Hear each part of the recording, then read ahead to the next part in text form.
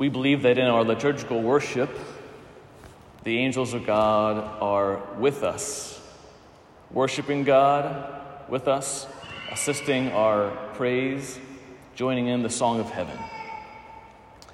But when you pray in your home or in your car or in your office, the angels of God also surround you and join in your prayer and help you to pray. This line from our psalm today, "In the sight of the angels, I will sing your praises, Lord." Sometimes we have an experience of just wanting to worship God so much that the heart is bursting and we aren't even sure how to find the right words or how to respond to this deep love and worship of the living God that wells up among us, wells up from within us.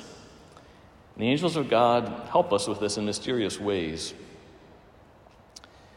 One of the things that St. Paul talks about in prayer is the gift of tongues. He talks about the gift of praying in human and angelic tongues. This is in his first letter to the Corinthians. You can read in chapters 12, 13, and 14. And there St. Paul says that he desires that everyone would pray in tongues. If you've had this experience, it's an experience of with one's voice, either speaking or saying words of praise to God that one does not understand like we understand English. It's almost like a heavenly kind of language, an angelic kind of speech. St. Paul says that some people have the gift of tongues, others have the gift of interpreting what those tongues mean. But I think ordinarily many people just pray in this way and offer this gift to God without another person or even themselves understanding exactly what's happening.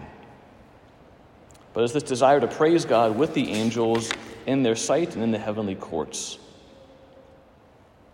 Since as Christians our identity is in Jesus, and the angels of God ascended and descended upon him like Jacob's ladder, and so we have the angels of God ascending and descending upon us as well, blessing us with the grace of God and taking our prayer to God, even if we don't fully understand the deep mystery of it.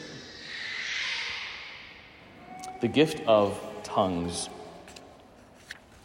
Now, St. Paul says that he desires Christians to prophesy, to edify each other with words that are comprehensible.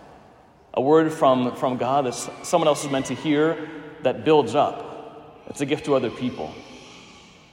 And he says that that's actually a more important gift for the church as a whole than the gift of praying in tongues individually. But yet he still says, I desire that all would pray in tongues. All would have this gift of praise within them.